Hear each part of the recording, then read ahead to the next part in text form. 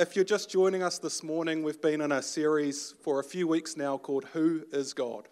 And this series is all about answering that question, who is God? And we've kind of stressed each week that your response to that question just might be the most important thing about you.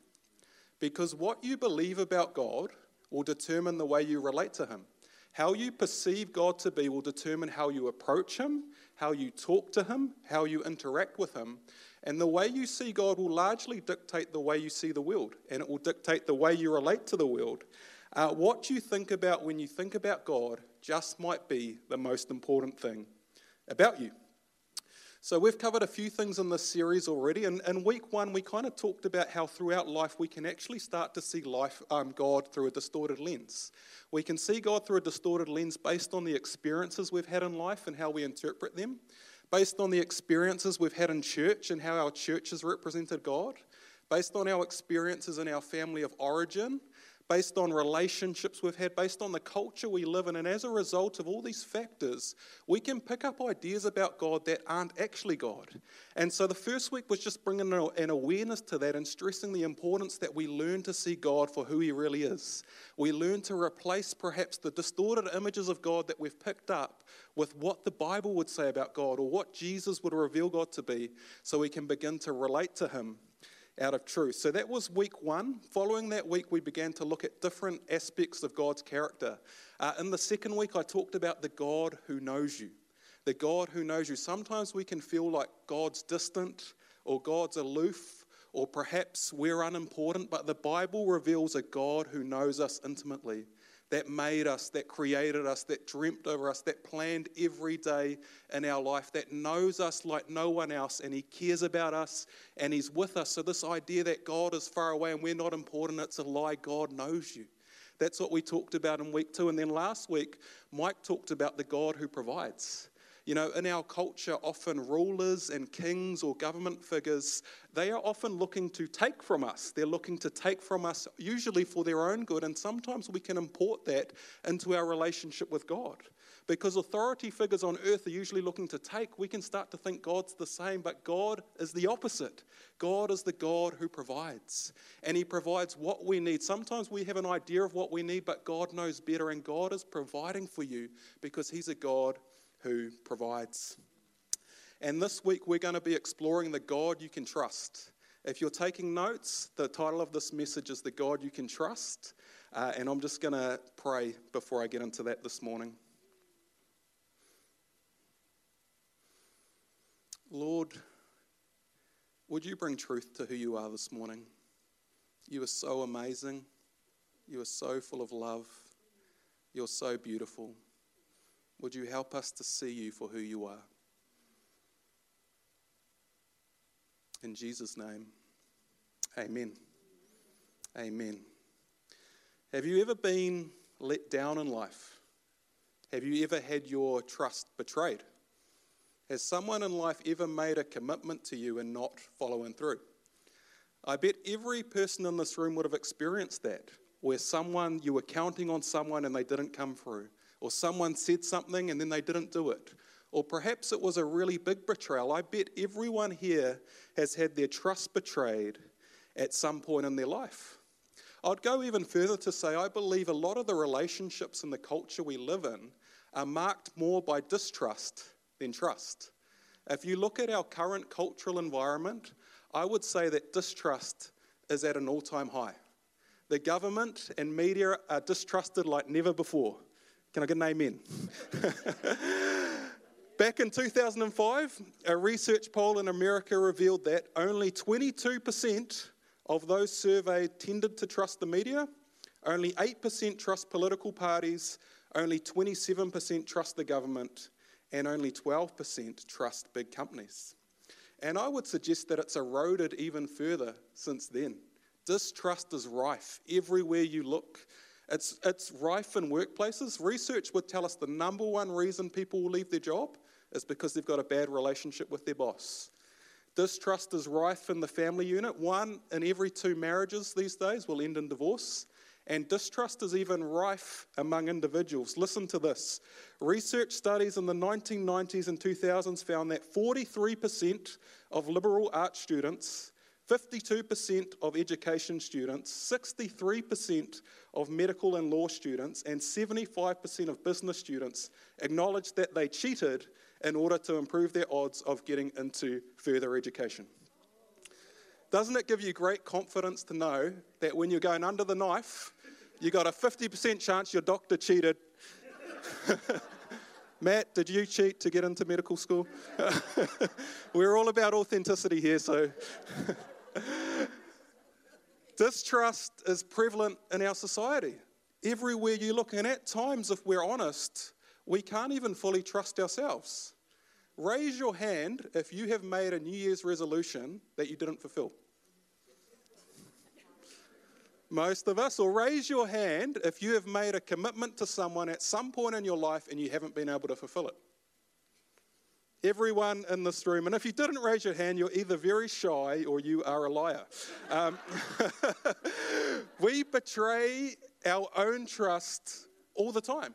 And so as a result of this distrust we experience in culture, with our relationships, with society at large, with individuals, and even in our own life, we can start to import that into our relationship with God.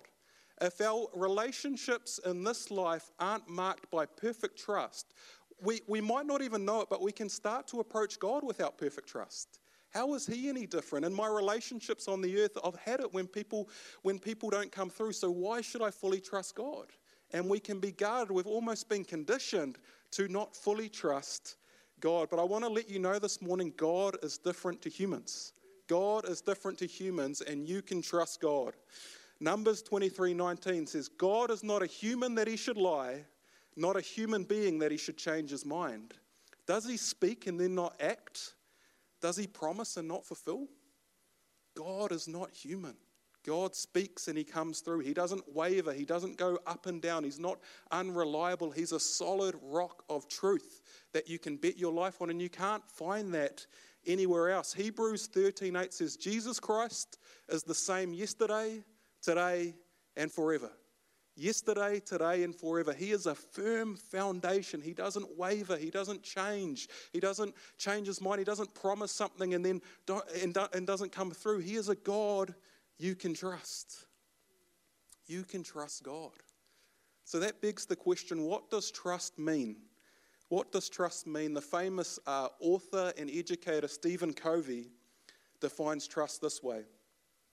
Simply put, trust means confidence.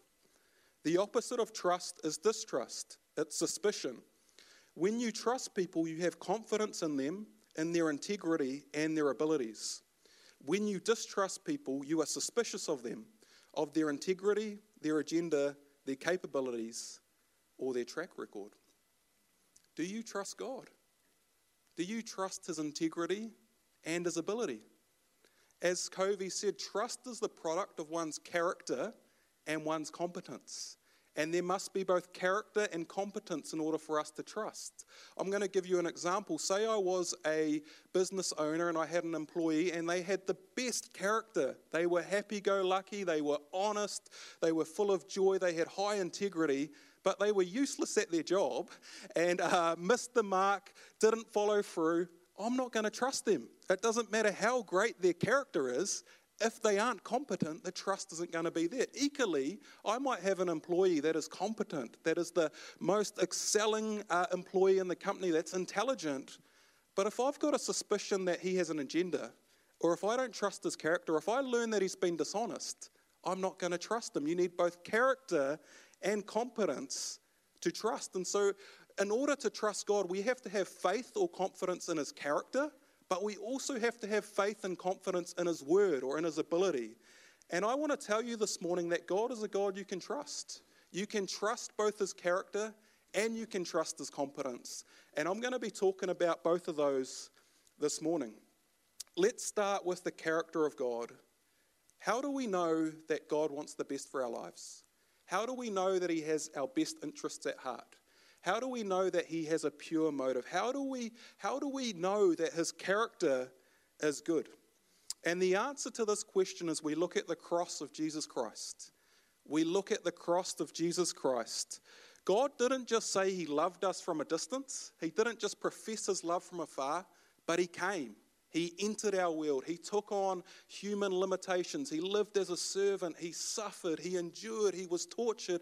And he hung up on the cross for me and for you. If that doesn't speak about his character, I don't know what else will. He loves you. You know, I don't know about you, but I don't have a bunch of people lining up to pay for my sins. No one has sacrificed as much for you as God. Not your parents, not your spouse, not your friends. No one has sacrificed as much for you as God. And he did it when we were at our worst. When you were at your worst. Listen to Romans 5, it says this: when we were utterly helpless, when we were dead in sin, when we were rebelling, when we didn't deserve it, when we were far from God, Christ came at just the right time and died for us sinners. Now, most people would not be willing to die for an upright person, like a very good person, though some might perhaps be willing to die for a person who's especially good, maybe Mother Teresa or something. But God showed his great love for us by sending Christ to die for us while we were still sinners, while you were at your worst, while you were down and out, while you were turned from God, while you were stuck in your sin. That is when Christ hung up on the cross for you and said, I love you. You are mine. I came for you. I care about you. I want to redeem you. That is the character of God. You know, when we start to doubt God's character, we need to go back to the cross. Man, if he didn't love me, why would he die for me on the cross? If he doesn't want the best for me, why would he go through that on the cross? You know, Romans 8 says this: since he did not spare even his own son, his most prized possession, but gave him up for us all, won't he also give us everything else? If he gave up his most prized possession, the thing that was most dear to his heart, won't he freely give us whatever else we need? You can trust God's character. You can trust God's character, but I want to tell you, you can also trust his ability. God isn't just loving, he's also faithful, and he's reliable, and he's trustworthy, and you can have confidence in his word. All throughout the Bible, when God speaks, he acts. When God speaks, he acts. He has got a track record of being faithful. Let's just look at a few. Sarah received her promised son at 90 years of age. The Israelites were delivered from Egypt. They did inherit the promised land. They did return from exile. They were gathered into a nation. David did become the king of Israel. Jesus Christ did come and die for the sins of the world and establish the kingdom of God. Every time God speaks, he fulfills it, but he fulfills it in his own time. Listen to Joshua's parting words to Israel. After God had led the Israelites into the promised land and driven out their enemies and given them rest, this is what Joshua would say on his deathbed. He said, now I am about to go the way of all the earth. He's saying, now I'm about to die. I'm about to leave this world. You know with all your heart and soul that not one of all the good promises the Lord your God gave you has failed. Not one. Every promise has been fulfilled. Not one has failed. You know, at the end of his life, at the end of his time, he would look back and the conclusion he would come to would be, God has been faithful. Everything he said has come to pass. Now, would he have felt that way throughout his life? I'm not sure. When there were those battles with the enemies, I'm sure that he would have had doubt. Is God going to come through? Is God faithful? But when he got to the end and the writing was on the wall, he looked back and said, God was faithful. Sometimes we see God's faithfulness on the other side. We look back and we see he came through on his word. God can be trusted. And just like for Joshua, God has made promises to us in the Bible, precious promises to us, and these can be trusted. You know, in the Bible before Jesus came, there were 328 different prophecies that he would fulfill in coming as the Messiah. Some of these prophecies were made over 1,000 years before he came. They were made by people who didn't know each other in different countries, different languages, and they were specific. You know, and the probability of these being fulfilled has been calculated and studied scientifically. There was a US professor who thought, I want to test the probability of Jesus or one man coming and fulfilling these prophecies. And he did it scientifically. He took 600 of his students and he said, I want you to study these probabilities. and he told them to make their estimates conservatively. And after they came to their conclusion, he presented it to the science board, and they verified that his methods were valid and dependable in regard to what he presented. And what they found was amazing. They took just 8 of these 328 prophecies, just 8, ones like where he would be born, that he would be betrayed by a friend, that he would be sold for 30 pieces of silver, that he would die on a cross, that he would die next to other sinners, not other sinners, he would die next to sinners. And after examining only 8 prophecies, they found that, conservatively speaking, the chance of one man fulfilling these 8 prophecies is 1 out of 10 to the power of 17. Now, if you want to look at how big that number is, Jesse's going to put it on the slide. This is the chance that Jesus would fulfill 8 out of 328 prophecies he fulfilled. Now, just to illustrate how big that number is, I'm in my zone because I'm a maths teacher. Thank you, God. If you took that amount of silver coins, 10 to the power of 17 silver $2 coins, and you lay them flat, you would cover the entire state of Texas 2 feet deep. And bear in mind that Texas is almost 3 times bigger landmass than all of New Zealand. And so if you had all of those, if you picked one coin, marked an X on it, put it in randomly, stirred them all up, blindfolded a man and said, I want you to pick one coin, the chance that he would get that one coin with the X is the same probability that Jesus fulfilled those 8 prophecies. Isn't the Word of God amazing? Isn't the Word of God amazing? This is a divine book. It is not false. It is a supernatural book. God's Word is amazing, and you can bet your life on it. You can bet your life on it. Now let's go to 48 out of the 328 prophecies. Look at this number, 10 to the power of 157. That's not even that's only just over a fifth. That's not even a fifth of 328.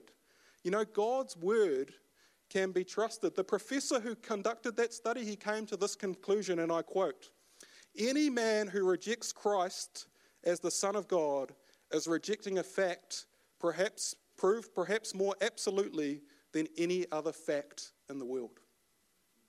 He can be trusted. You can bet your life on him. Everything that's written in this book, it's the best way of life. What he says about sex, what he says about money, what he says about relationships, what he says about marriage, what he says about loving your neighbour, it is the Word of God. And if we want to be people of God, we need to start basing our lives on this book. We need to be in this book because it can be trusted. If I could just get Simone back up onto the stage. You know, I've talked about God's character being able to be trusted.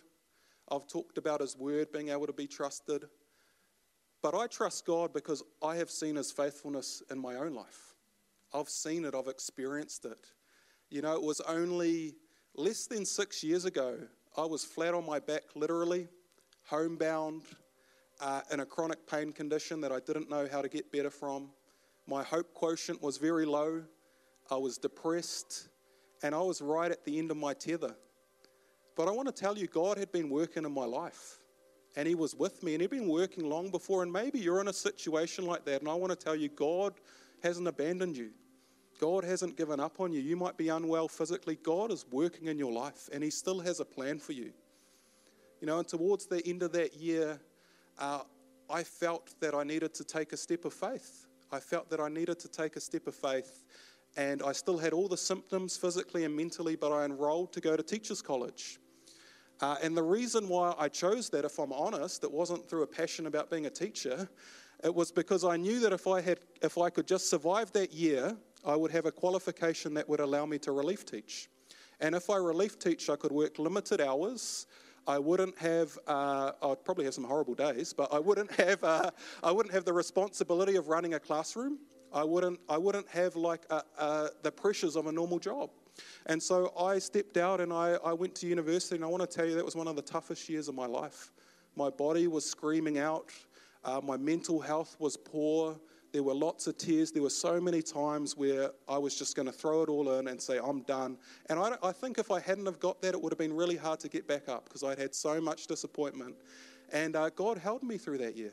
He held me. It wasn't easy, but He held me as I trusted Him. And at the end of that year, while I was still studying, I got offered a part-time job at Trident High School, and I thought, man, this isn't what I signed up for. I just did my study, but I never wanted to be a teacher, and I decided to take it. I felt God say, do you trust me, Sam? Do you trust me? And I took a step out. I still had all the pain. I still had all the emotions. There were days where I'd feel physically sick. I was a wreck, to be honest, but I stepped out and I trusted him, and there was a faithfulness there, and he brought me through it. At the end of that year, I got offered a full-time job at Trident, and this was where the rubber really met the road. It's like, man, God, why did you give me a job? Like, I just want to relieve, man. And I felt like God said, do you trust me, son? Do you trust me? Maybe my plans for your life are bigger than yours. Do you trust me? And I stepped out and I did it, and it was hard. It was really hard. There were so many rocky moments going like this, but there was a faithfulness of God to hold me. There was a faithfulness. I got 2 years through that, and then our founding pastors here decided to go back to Tauranga, and I felt a strong call of God to pastor this church. And I was scared. I was young. It was only about 4 years ago that I was flat on my back. I didn't want to step out and say it because I didn't want to fail. And God said, do you trust me, son? Do you trust me? You know, the first sermon I ever preached was the day I got inducted. He said, do you trust me, son? And I decided to trust him. And he's been faithful, and it's been hard. There's been times I've wanted to throw it in. But he's faithful. He's faithful. And as you bet your life on him and as you trust him, he'll come through. He makes a way. He is faithful. God is faithful. We've seen it financially. You know, when we started tithing, Samantha and I was on a sickness benefit with work and income. Samantha was working part-time as a dance teacher. We were saving for a wedding, and it would have seemed like the most irrational thing to do. But we said, this is what the Word of God says. He tells us to trust him. He tells us to trust him. He tells us to put him to the test. And we started tithing, and I can honestly say God's provision has been one of the biggest anchors in my life. Whether we've been on one income, studying, as we've honoured him with our first and best, the first tenth, he's provided all the way through. And that's something I can go back to because I've seen his word in action. I want to let you know you can trust God. You can trust God with your life. You can trust God. He has the best plan for your life. Just want to recap where we've been this morning. We've been talking about the God you can trust. We've been talking about that often our relationships in this life can be marked by distrust, and we import that into our relationship with God. But God's different. He's not human. He's not a man that he should lie. He's not a son of man that he should repent. Has he not spoken, and will he not do? His word will not return to him void. It is sharper than any two-edged sword. It is settled forever in heaven. It is the word of life. We can trust both his character and his competence. Look at the cross. Man, if he didn't want the best for your life, why would he go through that? You know, when we're doubting God's character, when we can't understand his word, what about the cross? What about when he hung up there for me on my worst? And his word always prevails. You know, I've got a few questions for us to reflect on this morning. They're going to come up on the screen if you want to write them down or take a photo. I encourage you to reflect on these and talk about them in your small group. The first one is, do I trust that God has my best interests at heart? Do I really trust that he's not trying to take from me, or make my life less? Do I really trust that he wants the best for me, and that his best might be different to my definition of best? But do I trust that he has my best interests at heart? The second one is, do I trust that God's word is reliable? Do I believe that I can trust this and put it into action? Do I trust that it's reliable? And finally, ironically, I believe this will give you the answer of the first two questions. What does the way I live my life communicate about my trust in God? What does the way I live my life communicate about my trust in God? You know, we're going to finish this morning by taking communion together. And communion is when we remember Jesus. It's a physical, visible reminder that we literally partake of each week to remember Jesus, to remember his life, to remember his death, to remember his love, to remember his sacrifice. If you're new to this, the cracker represents his body that was broken for us. The juice represents his blood that was spilt. And as you take this morning, I just want you to reflect on those two things. Reflect on God's love for you. It's literally there. Look at it. He died for you. He hung up there for you. He gave himself for you. And also reflect on his word. He showed up. He came. He lived. He conquered. You know, let God speak to you in this moment. And it might be a time for you to just gently re-surrender your life to God and say, Lord, I'm going to trust you. I'm giving you everything. I'm giving you everything of who I am because you can be trusted. You know, God might be speaking to you about something else. Just use this moment. So there's some stations at the back and there's going to be some stations at the front. And if we just stand to our feet, I'm going to finish by praying over us and then we can take communion together.